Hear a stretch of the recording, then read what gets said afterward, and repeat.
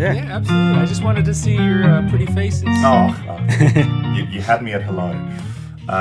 We have great faces for podcasts. Yes, my wife tells me on a regular basis I've got a great face for radio. So That's awesome. Cool. Okay. Well, welcome to the podcast, everyone. We've got special guests here today. We've got RJ Ronquillo. Hello. Thank you so much for being on the show.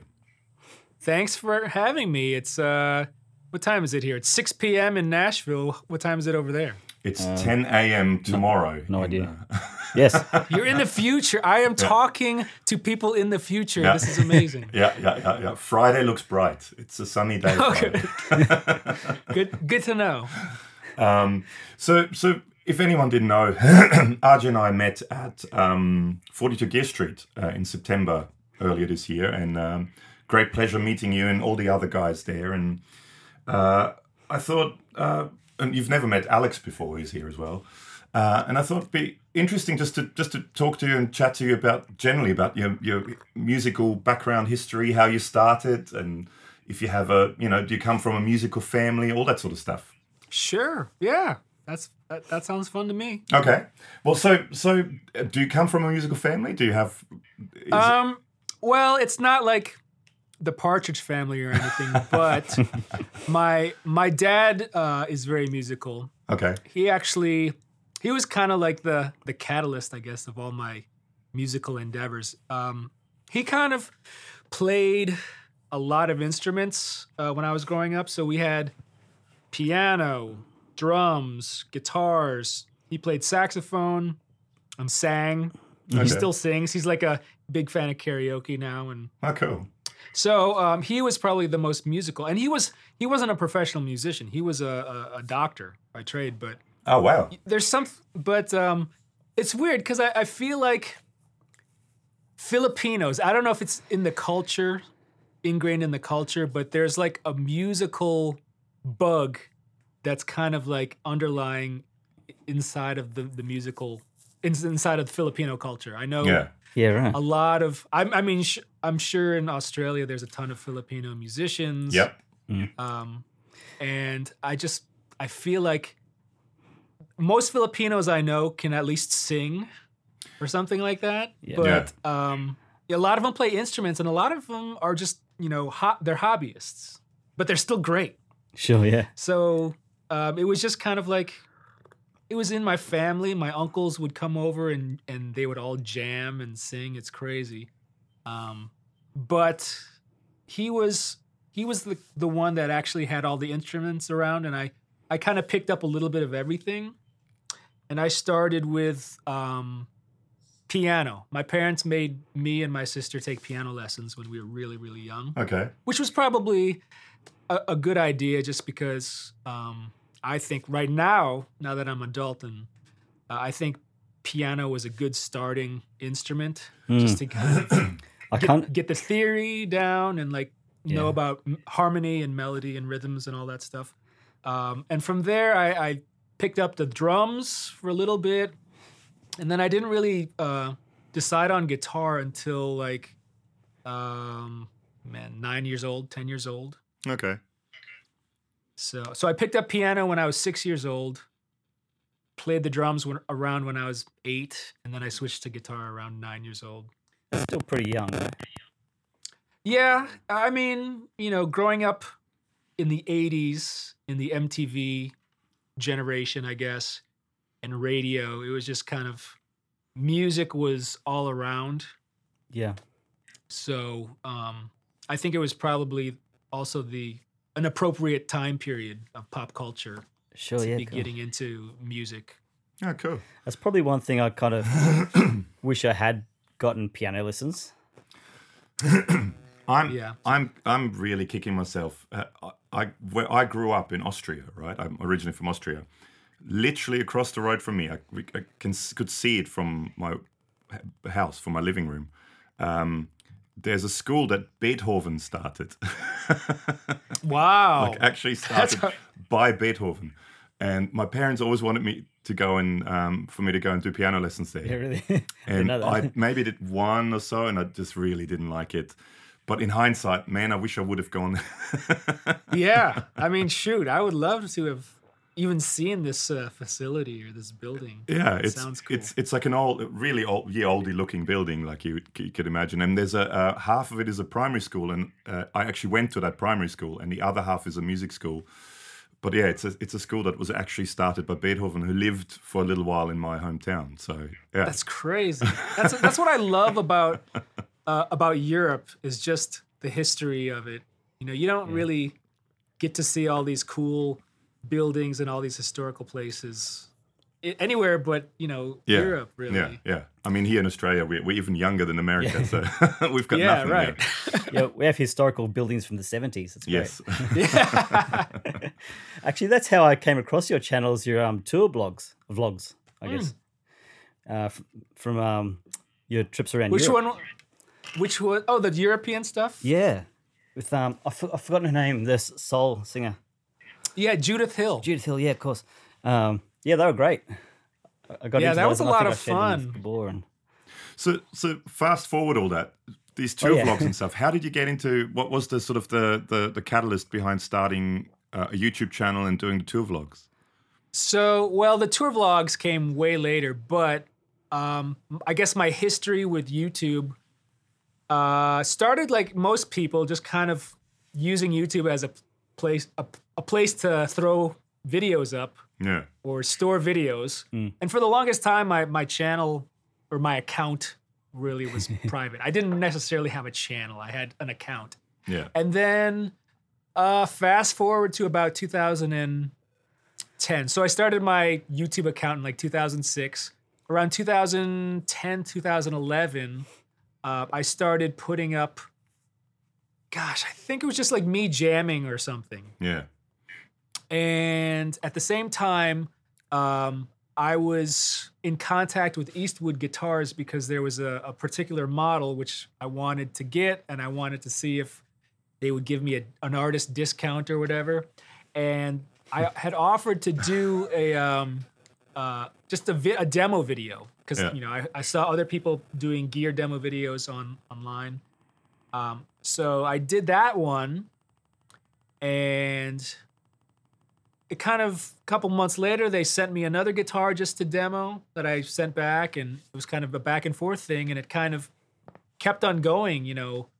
Every couple of months I would get a guitar from them or a shipment, and I would do videos and send them back. Okay. So it was, for the longest time, it was kind of just like something I did on the side. It wasn't serious because I was still touring, I was still gigging, so most of my time and energy was focused on just being a regular gigging musician. yeah, And then, more and more as the years went by, I was still touring, but then I was getting more and more work doing gear demos.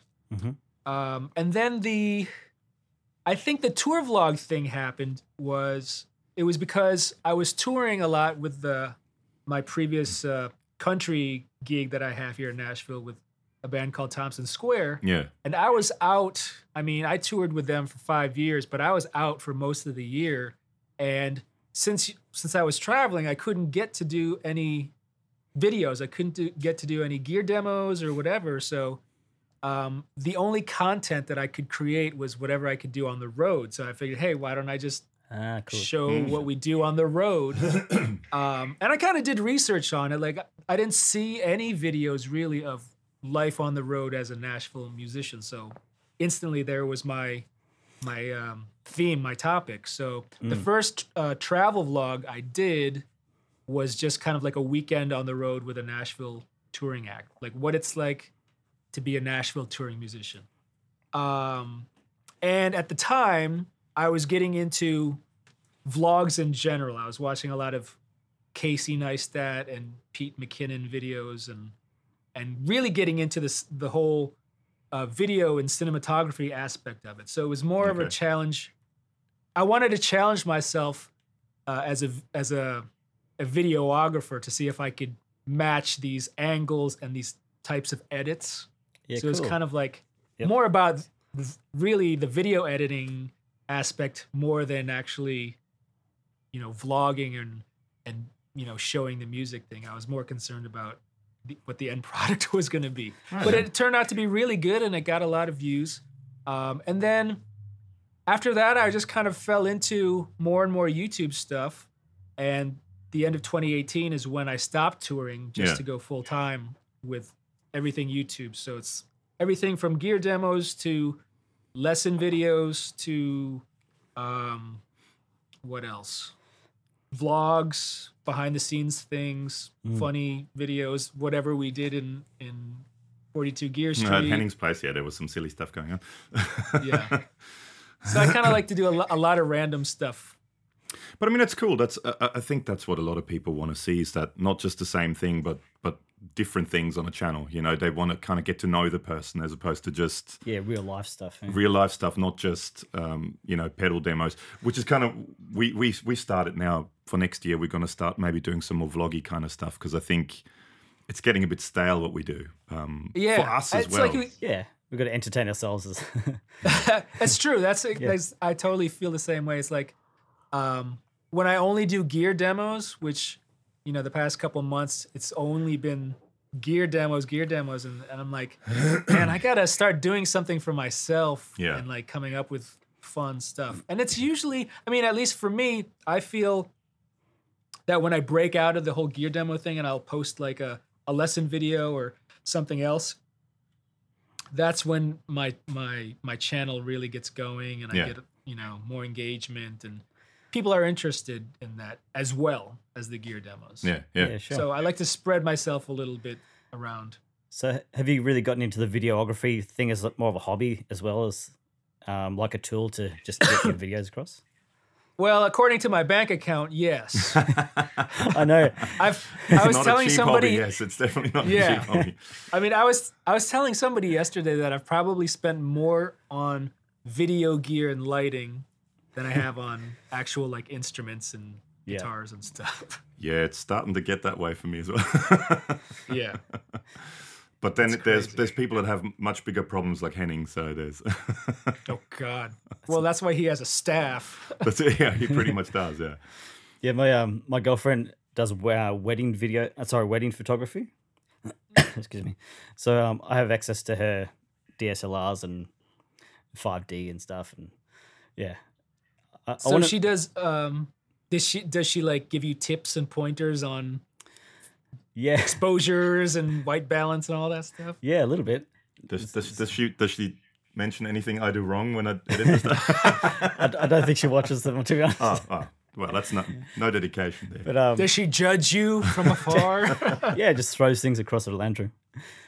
Yeah. But it's something I'd like to make more time for, just for whether it's not even for us, just to make videos. It's great fun. It's another creative outlet, I guess. Exactly. That's one of the things I tell people is it's just another way of me to be creative, because I'm not a visual artist. I can't draw. I can't paint. No. But I know how to work a camera, and I sort of know about lighting and colors, and so that's kind of like another way to be creative. I guess just besides music, different tools to get to the result. Yeah. I mean, I like, even though editing videos can take me way longer than they should, I kind of enjoy the whole process of like getting really deep into a video edit. Yeah. Because it's art, It's, absolutely. It's a way to do art. Hey, have you seen Christian Henson's YouTube channel? Christian Henson. I don't know. He's the guy from I don't think so. Spitfire Audio, the plugins and... Orchestral samples and stuff. Yeah. Okay. He has his own personal vlog channel, and his editing's insane. It's really well done. Really? Yeah. Because he does Christian Henson. like the same monologue speech a couple of times, and then it'll split up sentences to different locations. Oh yeah. Yeah. So that he'll be on takes a a train, lot of and then planning. he'll be on a plane, and then he'll be on top of a mountain, and it's sort of seamless. It's really good the way he does it. Yeah. It's cool. I don't have the patience to do that, but I've seen people do that. I'm like, oh man, that took like 3 days to film like a sentence or something. He must lay out the whole like script Yeah, it's too much work for me as 'Cause well. otherwise, you'd lose half your conversation. Yeah, probably. Forget about. So Oh, is the whole live switching thing, like what Henning does, is that something that you're interested in doing ultimately, or is that not really your thing? I don't know if I could do that. I'm more of like I do a lot of stuff in post Yeah. yeah. as far as editing, and I like to keep my videos fairly short. Like I kind of have a thing where like I need to make most of my videos under 20 minutes unless it's a special type of vlog or something. Yeah. But like I'll edit it so it meets the 12 to 15-minute mark. We should start doing that. I was about half an hour long, most of them, and They're getting longer. Well, too. I mean, it really it depends on the content actually. yeah. But like I have a couple videos, like some of my tour vlogs were close to 30 minutes, probably some of them. So, you know, sometimes I'll keep a lot of stuff in, and sometimes I'll edit a lot of stuff out. It just kind of depends on how I feel that day, I guess.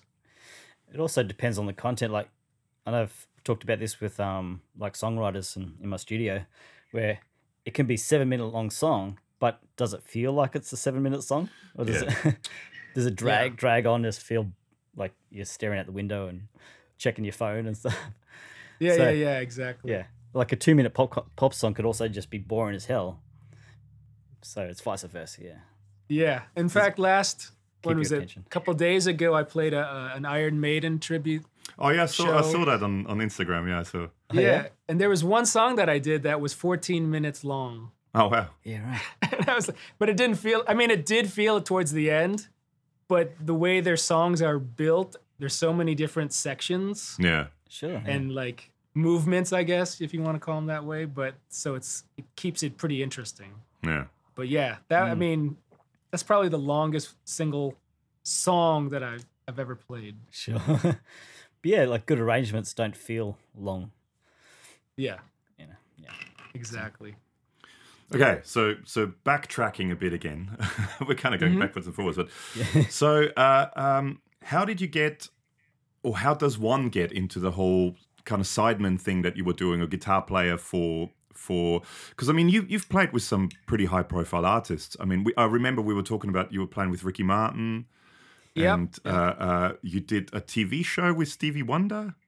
I did. believe, yeah. Stevie Wonder and Brian McKnight. Wow. Yeah. Cool. That's, I mean, so okay, so there's RJ, little RJ getting piano lessons, and then with like 9 or 10 or whatever, getting into playing guitar. How do you go from there to playing, stadiums with Ricky Martin? Yeah, it's all in who you know. But Okay. basically, I went to college for music with the intention of just being a guitar player. I don't, at the time when I was in, college studying music, it was like the jazz program at University of Miami in Florida.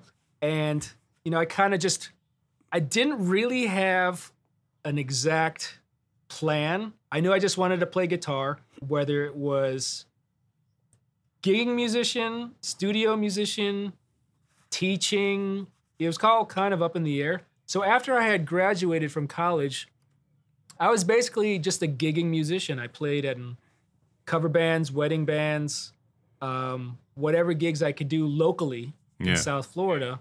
And, when you do that a lot, you meet a lot of people, you network, and eventually your name gets tossed around and hits the right ears. And I started, actually my first touring gig I had was with a reggae band called Inner Circle.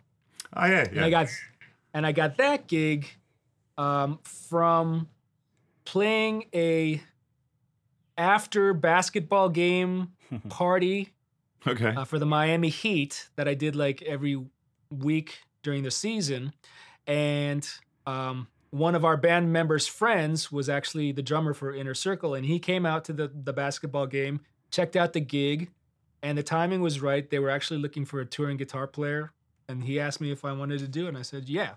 So, and I can kind of, I can apply that same, it's all in who you know thing to basically all of the touring gigs that I've gotten.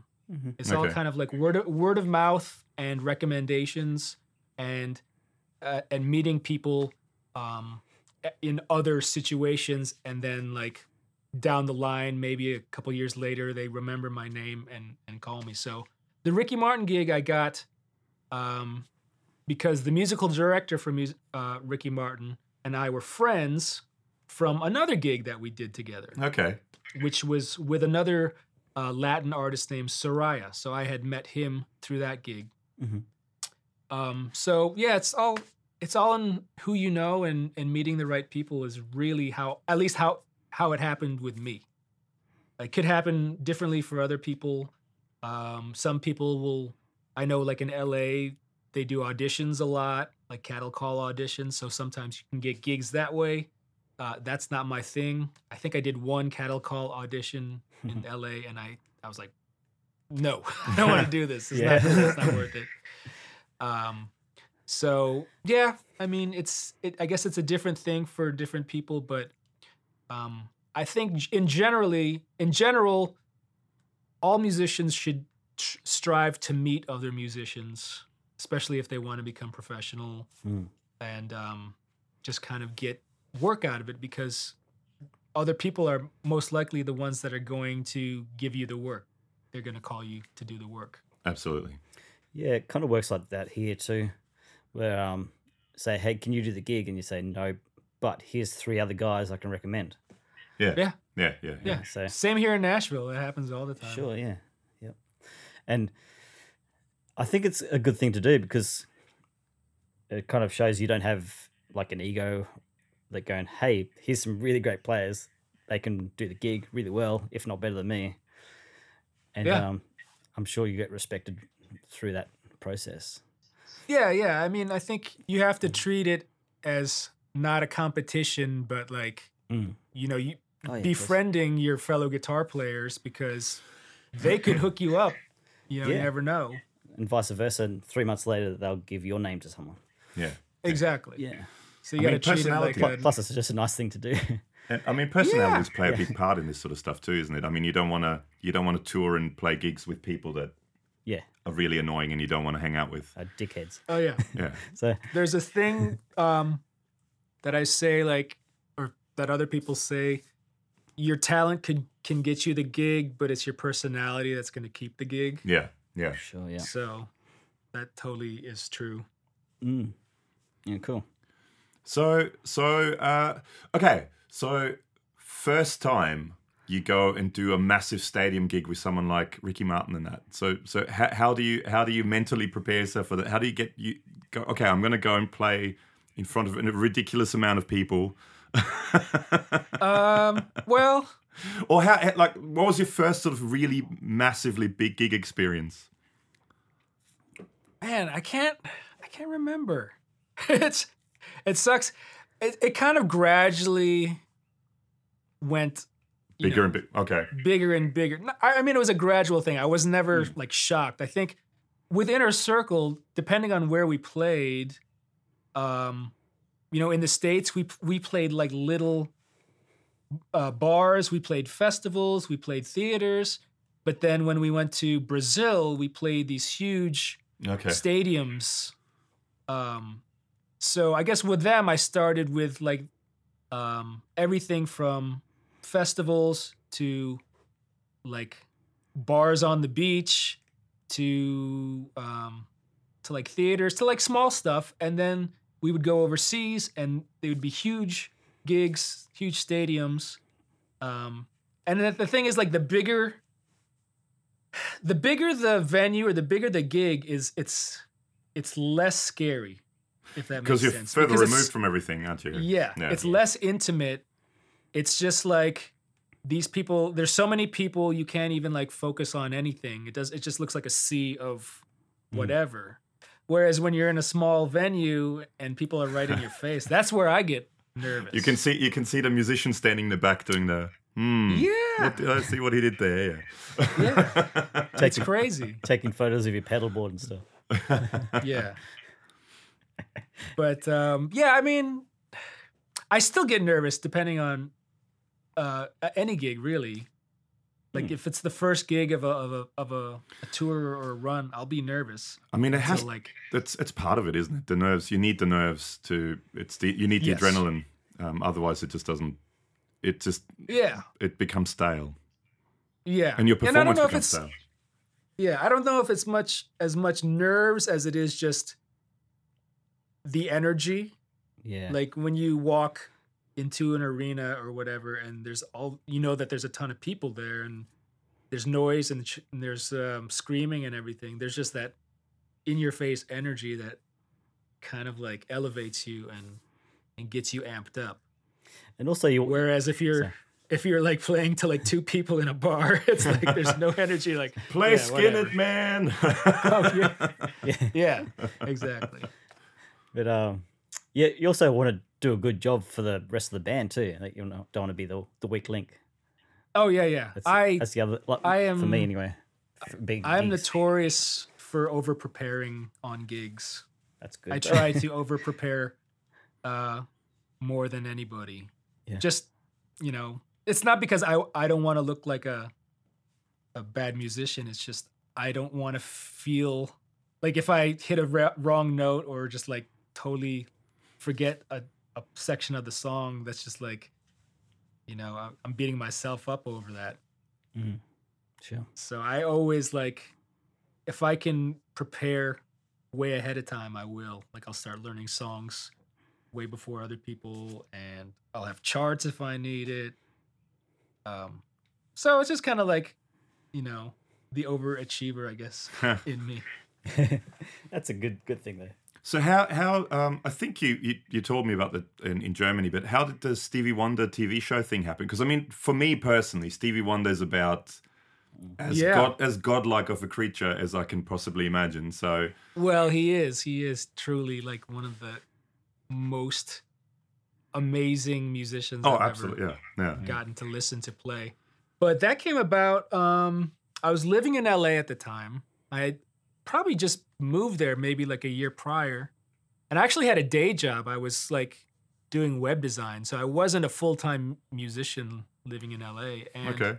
I had a weekly gig in Hollywood playing like it was basically like R&B, soul, funk covers, which is actually, well, I met Judith on that same gig, but the drummer who was kind of the head of that gig was the drummer for Brian McKnight. He was the musical director for Brian McKnight, and Okay. I guess Brian McKnight had announced that he was doing like a late night talk show type of thing with a house band. So he wanted his MD to put the band together. So I got called into that thing. And then they announced like, oh, okay, our first guest is actually going to be Stevie Wonder. So I'm like, oh my God. Wow. So I think we had to learn like 2 or 3 tunes, but we only played 2 tunes. So yeah, that was, I mean, like I actually had to get off work off my day job. I had to like request a day off of my web design gig to do this thing. But they were cool. They were like, oh, okay, Stevie Wonder, yeah, you can. That's yeah, okay. Yeah. So yeah, and it was I was kind of starstruck and a little bit nervous. As you would, yeah, I can imagine. But yeah, and actually on that taping is where I met Judith. Cool. And that's where we started our friendship, and she started calling me for her gig. So I've actually known Judith since 2009, I think. Wow. Okay. Yeah, cool. 11 years now. Yeah. Almost Yeah. It's crazy. the new decade. Yeah. It's That went fast. that's pretty amazing. Actually, it's 2020 next year. Can't believe Take a it. moment to realize. Yeah, wow. Well, that's cool. Yeah, Oh, I mean, I Stevie forgot Wonder. That's for me. I mean, just meeting the man would be pretty amazing for me. But he's Yeah. probably one of my top 3 biggest musical influences of my life, I'd say. Yeah. He's definitely, he's everything that you think of Stevie Wonder. Well, I remember this is one of the things I remember about that day was we were waiting to film or something, and he was at the piano, and we were all wearing in-ear monitors so we could hear everything. And Yeah. In between takes or whatever, he would just noodle on the piano and kind of like hum stuff. And he started noodling, and he was basically playing the key change, the chord changes to Giant Steps by John Coltrane, which is Okay. kind of a heavy modal jazz tune, and then coming up with his own melody vocally Okay. to it. And I mean, that's like a heavy jazz modal song. It's not an easy song to come play up with a melody over. or to like, not too it's far an down. awkward changes. And I was just listening to him with my in-ears, and it just sounded like, he's right into the mic, so it's like he's like whispering in my ear this melody. I'm just like, wow, that's amazing. I saw him live in Brisbane quite a few years ago now. There was what was his last album? Jeez, escapes me too. Yeah, whatever it's called. The one where he had Prince playing guitar on it, and Yeah. um, And until I saw him live, I didn't actually realize how good a singer, like technically, he is. Yeah. And mic technique's insane. Even from yeah. the back of a stadium. playing and everything. I mean, it was that was an amazing show to see. That's one of those things I never thought I'd see him live, but Did you see it too? yeah, I was Oh, there. I cool. was in Yeah, Brisbane, right. same show probably. That was And you just basically sing along for 2 hours. That's what and you he do. started with Yeah. All Blues. Yeah. Oh, God, I He can't started the remember. night that and Okay. he came out and he started playing All Blues, and then I think bits of different members of the band started coming in and started jamming along with All Blues. Wow. It was great. That's yeah. cool. Yeah. It was. I dig that. I'm getting goosebumps Yeah. now thinking about it. That was Yeah. it was really cool. That was So talking about heroes, so guitar playing heroes. Growing up, who were the sort of the people that you looked up to and you wanted to be? Who were the idols for Growing 9-10-year-old RJ? Yeah. Well, I always tell this story that my first idol was Marty McFly from Back to the Future. Nice. So he was like my gateway into Chuck Berry. Okay. So Chuck Berry was kind of like my first guitar hero. And it went from Chuck Berry, Eric Clapton, Hendrix, and at the same time I was getting into, 80s metal, 80s shred stuff. So Satriani, Vai, Eddie, Yngwie. I don't know. I feel there's a period from like 13 to 17 where my taste in music was so everywhere. I loved hip hop. I liked the Grateful Dead. I loved metal, punk rock, jazz, fusion, like Pat Metheny, Wes Montgomery. So I was all over the place. And I kind of feel like my playing now kind of showcases all that. Well, that's actually one of the things I think we were talking at one stage as well, but I find guys like you and guys like Josh Smith and people like that, you listen to them and... Oh, and Mark Lettieri. Mark Lettieri, that's another guy, Lettieri, yeah. And you hear all these you can hear sort of the bluesy roots, Yeah. Like, but there's all this other stuff that's coming out of it, and it's this beautiful fusion, and it's I mean and I'm not just brown nosing because we're talking, but I love listening to you play and your style of playing, and that's what I mean. Guys like Mark Lettieri and Josh Smith as well, and I put you sort of in a category with those guys because it's that combination of having some R&B funk influences, but then having blues and having jazz, having rockabilly, and having all that and then the shred stuff as well, all coming out. Yeah. And I mean, too many people, especially nowadays, I think, are too one thing. I'm a metal guy or I'm the blues guy, and they're not looking outside. And I think to me, in music, that's where all the beauty comes from, is fusing these things together. Yeah. Yeah, I think it's, some people just have an eclectic taste. Yeah. And I happen to be one of them. But yeah, I mean, I love it all. I mean, I can't think of one style that I really don't listen to or I can't get into. yeah. I mean, I listen to pop, I listen to flamenco, I listen to reggae. I love reggae, Yeah. world music, maybe polka. I don't know if I could get into polka that much. Henning could have introduced you to some of that stuff in Germany. It's from his people. Only when I'm drinking at Henning's house. Only when you're drinking anything. No, but I mean that's the thing. And I mean, I put myself in the same boat. Not that I'm a great guitar player, but I mean, I put myself in a boat with my style and when people ask me what kind of guitar player I am or what kind of music I like, my taste is so insanely eclectic that I never know I don't really know what I am, and because there's so many. Because I mean, I listen to anything. I love guys like Stevie Wonder. I love all that sort of R&B funk stuff. Guys like Larry Graham and Average White Band and Parliament Funkadelic. I love listening to that stuff.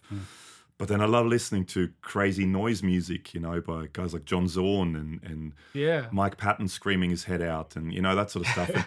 But then I also love listening to, I don't know, Miles Davis. And, I think that's having that open mind is what makes music interesting. Yeah. Yeah. I don't know what it is, like how one day I can be listening to like, Cattle Decapitation. Have you ever heard that band? Oh wow, yeah. There's this crazy metal band. Cattle That's you Decapitation. pigeonhole yourself in a category when you have a band name like that. Yeah. So I'll listen to them, and then I'll listen to like Taylor Swift or something. It's crazy. Yeah. I never actually thought about it until now, but you're right. That kind of high school period, I listened to heaps of stuff too. Yeah, and it could be the generation that we were in, like 80s and 90s or whatever. It's just like that was all we had. We didn't have internet or anything. No. We had MTV, and music shops. And I would say music was more important back then than it is now. Well, I think it was valued more most back part. then than it is now as well. Yeah. Because I mean, now interesting debate. Now you just grab your phone and stick on Spotify, and you can listen to anything you want. So it sort of devaluates the music to a certain degree. Whereas I remember when I was little, and I still bought cassettes and records. Back in my days, like vinyl. When there was a new album coming out, it was sort of I can't wait. This is amazing. And then you get this album in your hand, and I'm talking record, vinyl. And you look at the artwork and you read the lyrics while you listen to the song. It was a whole different experience, which is sort of, it devaluates it now a little bit. Listen to anything you want. Yeah. It's like, because of convenience now it's been devaluated. Yeah, sadly. Valued. Because I think to me that I still find the artwork of an album is almost just as important as the album. Oh, yeah. I mean, I think I was having this conversation with my wife, but like I used to nerd out and just look at, the album and read the liner notes and look at the photographs and like that was my thing. Probably you have the same experience where like you would just sit.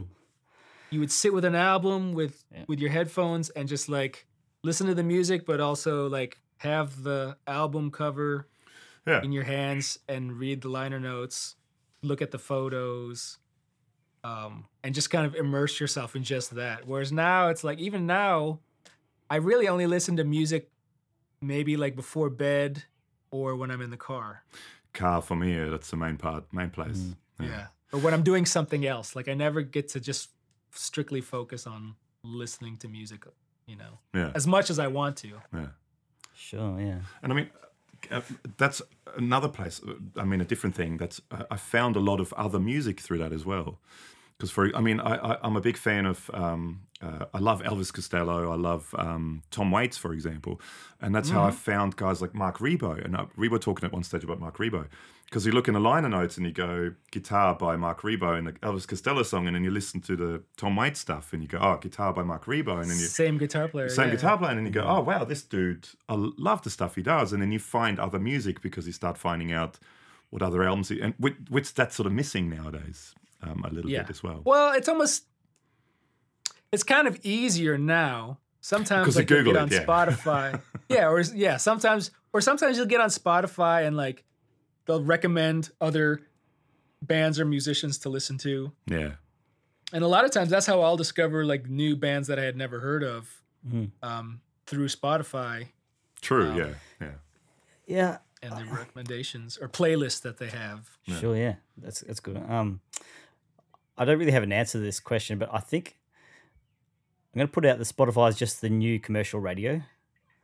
Like Pretty much. where you'd have the radio on the background while you're cooking or cleaning the house or whatever you're doing, or in the car. But now it's just streamed rather than having crappy ads on it. It still has crappy ads. Still has crappy ads on. Yeah, You know, that's true.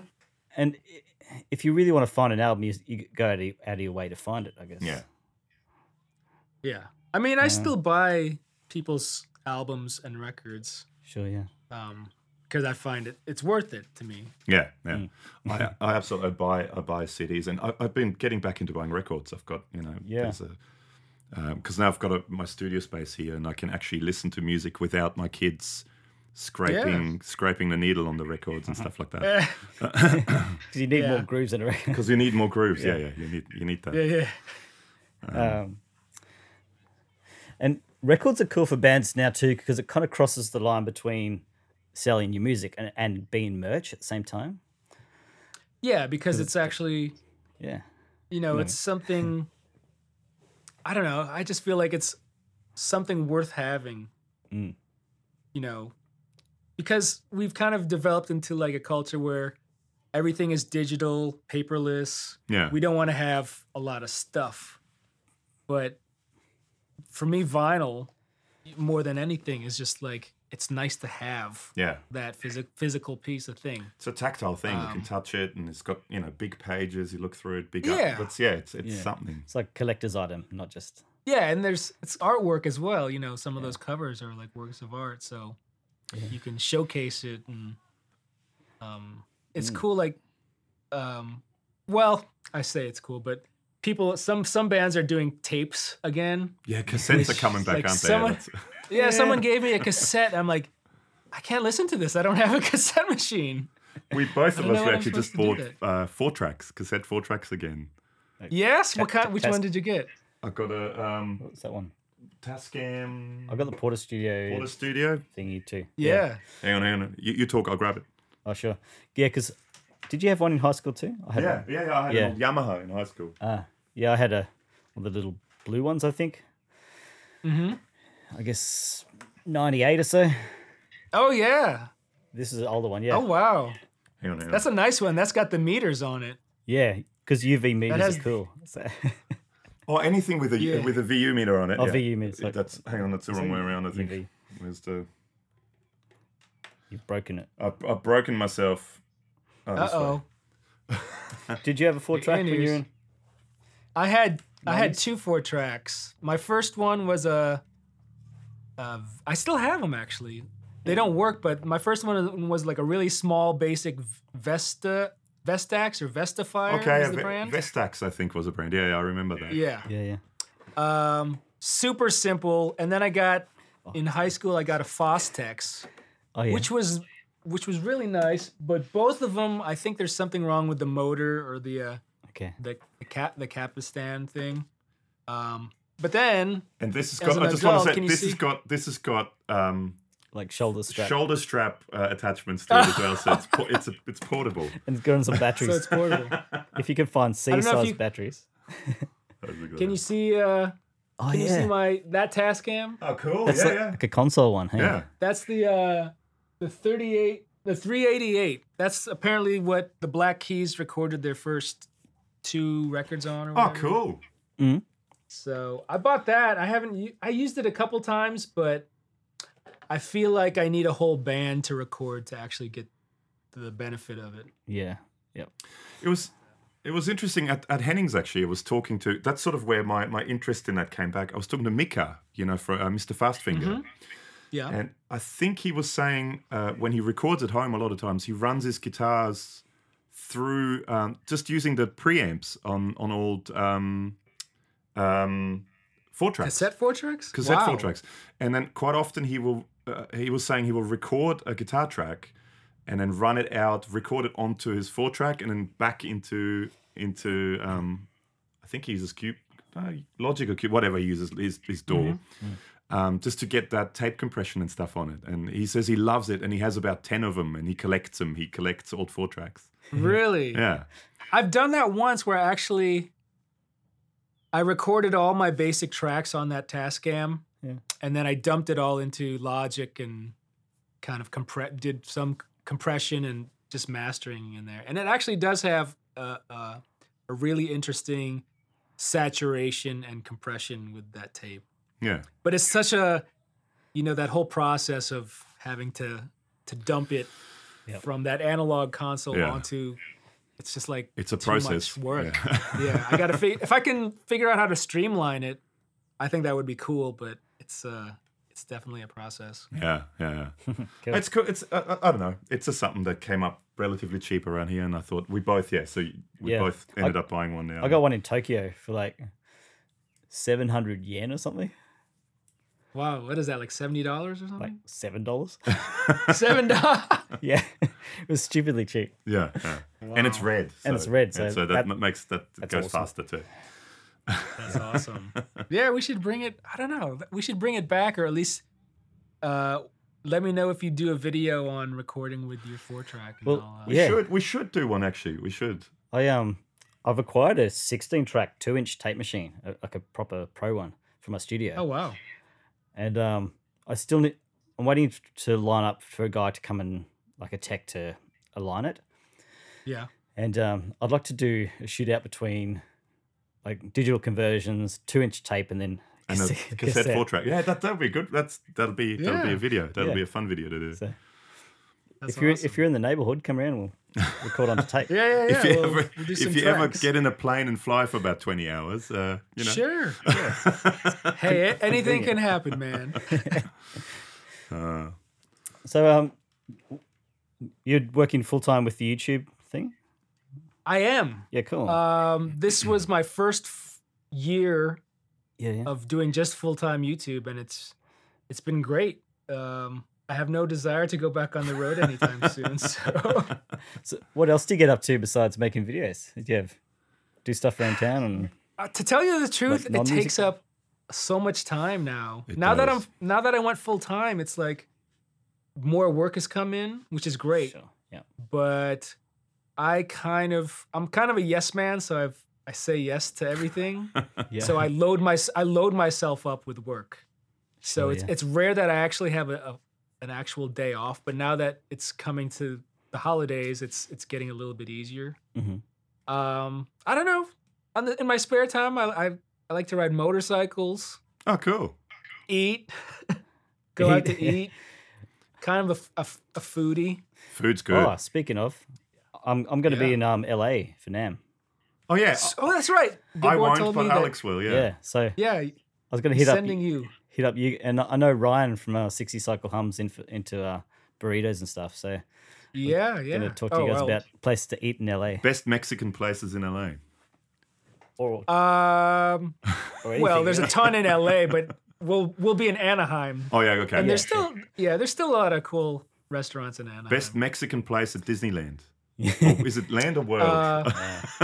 Disney. Disney. Disneyland. Disneyland, is it? Okay. Yeah, we'll be around California for about 10 days, so we're going to do some exploring. Nice. Yeah. Is it first time there, or you been there before? No, first time to America for us. My Oh girlfriend. and I. wow. Yeah.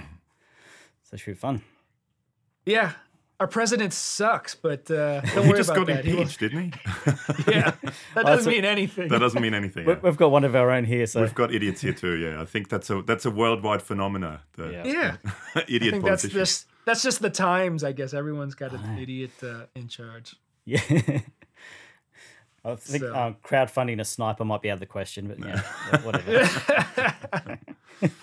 So you're going to NAMM too, aren't you? Yeah. I'll be at NAMM. Oh, you are? So That was part I of the think question. I'm only going to go 2 days, Thursday and Saturday, because Friday I have to do like a off-site video shoot thing. Okay.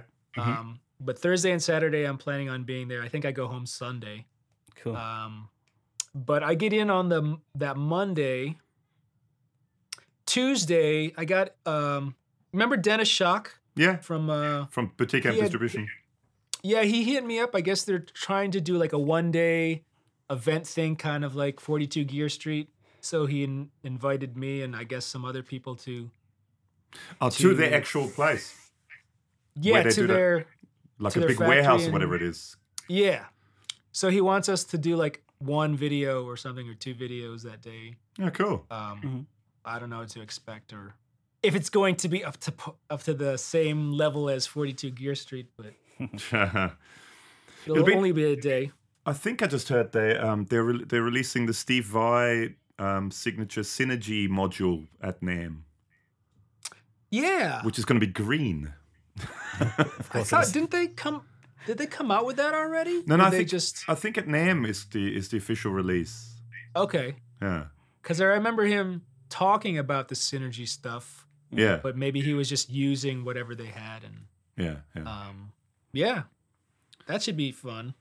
Have you tried? NAMM, I mean, A, you're going to America for the first time, and then B, you're going to NAMM for the first time. I think it's going to be Shock.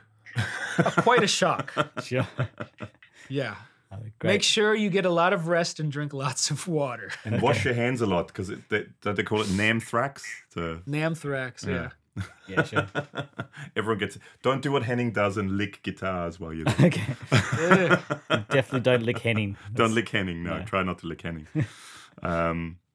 Yeah, no, it's a shame. I really wanted to come. I've never been to NAMM either. I've been to America before, but never been to NAMM. But yeah, it's just not working out this year for me with because for us this is now the summer holidays, school holidays. Yeah. So it sort of falls right in the middle of the school holidays for my kids, and I feel bad leaving my wife with 2 crazy people who are getting sort of a bit stir crazy by towards the end of January. Yeah. You know, cabin Well- fever. Well, there's always Summer NAMM here in Nashville, which is actually getting a little bit bigger now. But it's nowhere near as big as Anaheim. But Yeah. Yeah. a lot more people are coming every year to Summer NAMM, so Okay, it's cool. a little more accessible. I think it's in June or July or something. Yeah. Yeah, cool. Yeah, well, we could stay with Carl in. Yeah, we've got a friend of ours lives in Nashville now, Yeah. and has been yeah? for a couple of years. Yeah. He's actually back this week. You know. Oh, is he back? Okay. Visit, yeah. Okay. What's his name? Carl Wachner. He's Okay. a singer-songwriter guy, dreadlocks, and he always wears red glasses. He plays around town, does a lot of live looping stuff. Looping stuff, yeah. Okay, I'll keep an eye out. Oh, and he was Yeah, sure. he was Oh, yeah. he did loop demos at the Boss booth at NAMM this year. At Summer NAMM. Oh, okay. Yeah. Okay. Yeah. Nice. Yeah. So we could Good go and to see know. him. Or we could just see him here. Or could see him here while he's here over Christmas. No. One or the Have other. you gotten that Boss Waza headphone amp yet? No, they haven't sent it to us. You need it because you got kids. It's just it's so awesome. Like if you want to like not disturb somebody but still have like great guitar sounds. That's what I've got the It's studio for, perfect. so I can come here at night, and because it's a separate Oh, there you building, it's in a shed, it's in a separate building to the house, Oh, so I can come out Well, here and see, make you're noise, lucky. and the kids can't hear it, which is great. that's amazing. You're lucky. Well, it only took me about almost 20 years of talking about it to actually get to the point where I have something. It's cool, though. Well, It's worth the not wait. big. It's like a double garage size. Yeah. And it's a little bit more than half is my studio, and the other half is a storage room, which is just behind there. So it's not a massively big thing, but it's like it's big enough for what I need. Unattached. Yeah. That's great. And it's not, yeah, it's detached. Because you're in your basement. That's your basement. Yeah. Okay. So like whenever I play anything with a lot of bass or boominess, they can hear it upstairs. So. Yeah. Right. But it's fine. It's comfortable. And Nashville's cool to be in. Like you got, Yeah. yeah. We've been here for 5? Yeah, going on 5 years now. Is it And yourself and a partner or family? I'm sorry. Is it yourself and a partner or family or? Yeah. My wife and I Okay. moved here from. We left LA. We moved to Chicago briefly, and then we came to Nashville. Yeah, right. Okay. But yeah, I mean, the city itself is growing so fast and so big. You know, more traffic, more people, but it's actually there's a lot of cool stuff happening. More music venues are popping up now. Okay. So it's a great place to see live music. And it's not just country music. There's a lot of other things happening. Well, it seems to be becoming just a music center, not just a country music center, but general music center. Because I mean, we know another girl, Alice. She moved there a while ago. I don't know if she's still there or not, but she moved there doing as a songwriter more. And she worked with a lot of other guys that live there, and she has, I mean, nothing to do with country. But it seems to be, and from what she was saying as well, it becomes more and more of a just general music hub, not just country music. Yeah. hub. Yeah, it'll always be the capital of country music. Of course, Yeah. But more people are coming here. More record companies are coming here and doing non-country labels, and a lot of hip hop, R&B, rock, metal, punk, and it's cool because a lot of touring bands come through here because it's like so central to a lot of the continental U.S. kind of. Yeah. When I first moved here, they said like Nashville is kind of like the starting point for a lot of touring work because it's within 10 hours of most major cities, at least on the East Coast and like the Midwest. Yeah. So there's a lot of markets, and Sure. that's why we have a lot of tour bus companies, a lot of production companies kind of base out of here.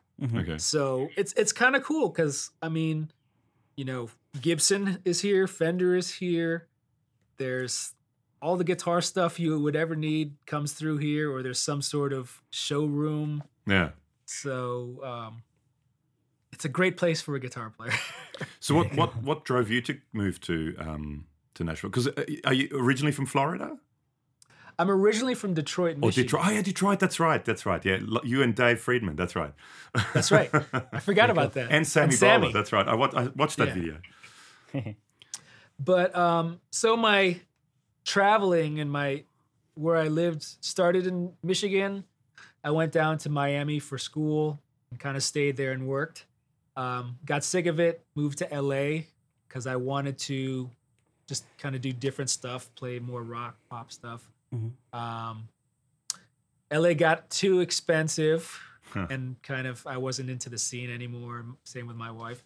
So we moved to Chicago, but right when we decided to move to Chicago, I got a touring gig out of Nashville. Okay. So we still stuck with moving to Chicago because that was our plan. So I just kind of went back and forth between Chicago and Nashville.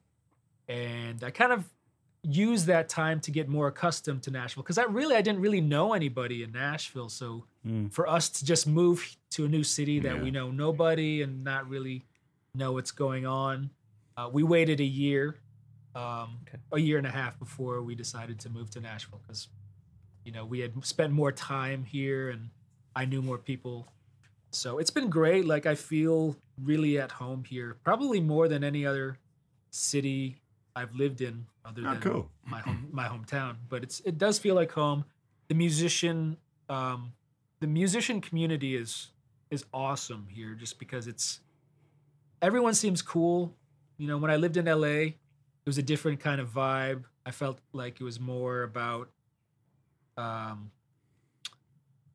kind of your stature and more ego stuff happening in LA. More cutthroat, maybe. Yeah, just, it wasn't my thing. But Nashville is just like, a musician here is like just a normal person. Like being a musician in Nashville is like having a regular day job. It's like a normal person. It's like it, yeah. Yeah, it's like one of those normal people. Yes. Yeah. There was air quotation marks. They're normal people. Like one of those normal YouTube people. Yes. Oh yeah. Oh, that'll never happen. Normal YouTube. They're definitely not normal now. Yeah, nice. That's cool. Well, we'll have to get there. Maybe next year we'll go to Summerham. We'll do so. Yeah. 2021. 2021. Why not? Put it in your calendar. Yeah. And then you can show us the best food places in Nashville. Yeah. Yes. I hope you like barbecue and hot chicken. Sounds good to me. Who wouldn't? It's just Vegans. fried chicken with hot sauce. That's all. All right, okay. Yeah, when we go traveling, my girlfriend and I, it's usually our movements around a city or something is based on where lunch and dinner is going to be. Yeah, So yeah, Well, that's the way you got to go. That's, Yeah. that's I'm right. the same way. That's how I plan out my day. Really, is. Yeah. I wake up in the morning. I'm like, what am I gonna have for lunch? What am I gonna have for dinner? yeah. Well, it's with your in your live streams. You always do the lunch funds and the Yeah. Which you're I doing them asked- an hour later now. That's at 1 a.m. for me now. That's too late. Is it an hour? Well, maybe because the time Time change. difference maybe changed. Yeah, from Yeah. daylight savings to not daylight savings. Okay. Because it That's used right. to it used to always work out so well. I come home at about 11 or so from a gig, and Yeah. I've got this every Saturday night. I play at this Italian restaurant, and they feed me really well at the gig. But they always give me a pizza to go home. So I come Oh, home wow. about 11 o'clock, sit down, eat a pizza. Usually watch a football game or soccer game, as you would call it, Yeah. from England or Spain. And then it's sort of midnight, and I kind of go, I'm still not tired. And then usually RJ used to come on. Oh wow. But now it's 1 a.m. and I kind of go, I could stay up. But then Yeah, it man. goes to 2. That's funny because last weekend I'm like, where's Gabor been? We're like, people were asking about you. Oh, really? I don't know. Oh. I think I said like, oh, he's probably at his gig or something. But it's the I guess the time difference went the other way. It went the other way, yeah. So it's an hour later, yeah. So it's 1 a.m. for me now. And I used to stay up till just about 1 a.m. always. And then I used to always go, I'm tired now, I'm going to bed. But I thought, Yeah. And there's the one other Australian guy who's always on as well, who's always wasted at some party or something. Oh, yeah. Oh God, what's From his Sydney, name? whatever his name is. Is it Matt Dillahunt or something? Yeah, Or- something like that. I don't know. One of those. Yeah, he's always like the first person on. Yeah, I guess he was. Yeah, He was always makes on, and sense. he was from Sydney, and he was always, I'm at a party, man, or I just got home from a party, man, or something like that. Yeah, Yeah. So he'll stay up past 1 a.m. I yeah, guess. yeah. So, That's hilarious. Well, I'll try to. no, I might do. I might whatever do you an additional like midweek live stream, maybe around this time or something. I don't know. Yeah. Lunch, yeah, almost, 11 a.m. for me, yeah. That's Okay. perfect. There we go. Cool, man. So, I guess we've gone for about an hour. So, thank you so much for being on the podcast, RJ. And Yeah. where can people find out more about you? And what are some social media outlets where people can find your Outlets. outlets? Just Dad. just Google RJ Wait. Ronquillo. I'm usually on YouTube and Instagram only. That's the I don't use any other stuff. So my Instagram handle is RJ_Ronquillo, RONQUILLO. I'll put links in the And, description. Yeah, I just tell people just Google. I usually pop up somewhere in there. Well, same with us. They always go, how do you spell the name and how do you write the super fun awesome maybe pedal show? And I go, just write super fun awesome, one word, you'll find us. There is a hot sauce There is. Yep. Okay. called the super fun awesome hot sauce, Yep. which is Hot not us. sauce. Okay. Which is our extra special videos. Extra special videos. No, but there's that and us, so you'll find us. Yeah. Okay. Easy to find. Good to know, But I'll good put to all the know. links to everything with you below. And so what's coming up in a near future with you? Is there any exciting new things happening in Christmas. Work. Basically, I think I'm kind of for 2020. I would love to, and I'm not making any promises. I'd love to put out a record, a blues album Okay.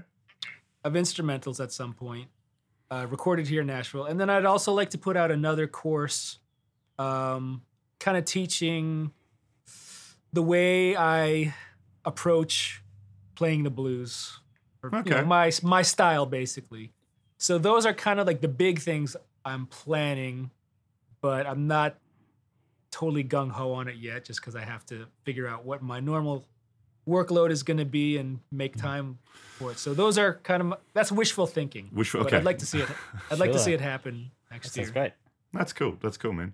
Well, thank you so much once again for being on the podcast, RJ, and was absolutely awesome meeting you at Henning's place earlier in the year, and thank you so much for being for switching as well. Yeah. There's one more Ryan Cam video coming out, which was still, I think, the funniest thing I've ever been involved with. Awesome. I can't. That was fun, man. The Rhine Camp thing, he was great. The faces he made were fantastic. That was awesome. Yeah, I can't wait to see it. Cool, man. Well, thank you so much. And and we should also mention for the podcast. So,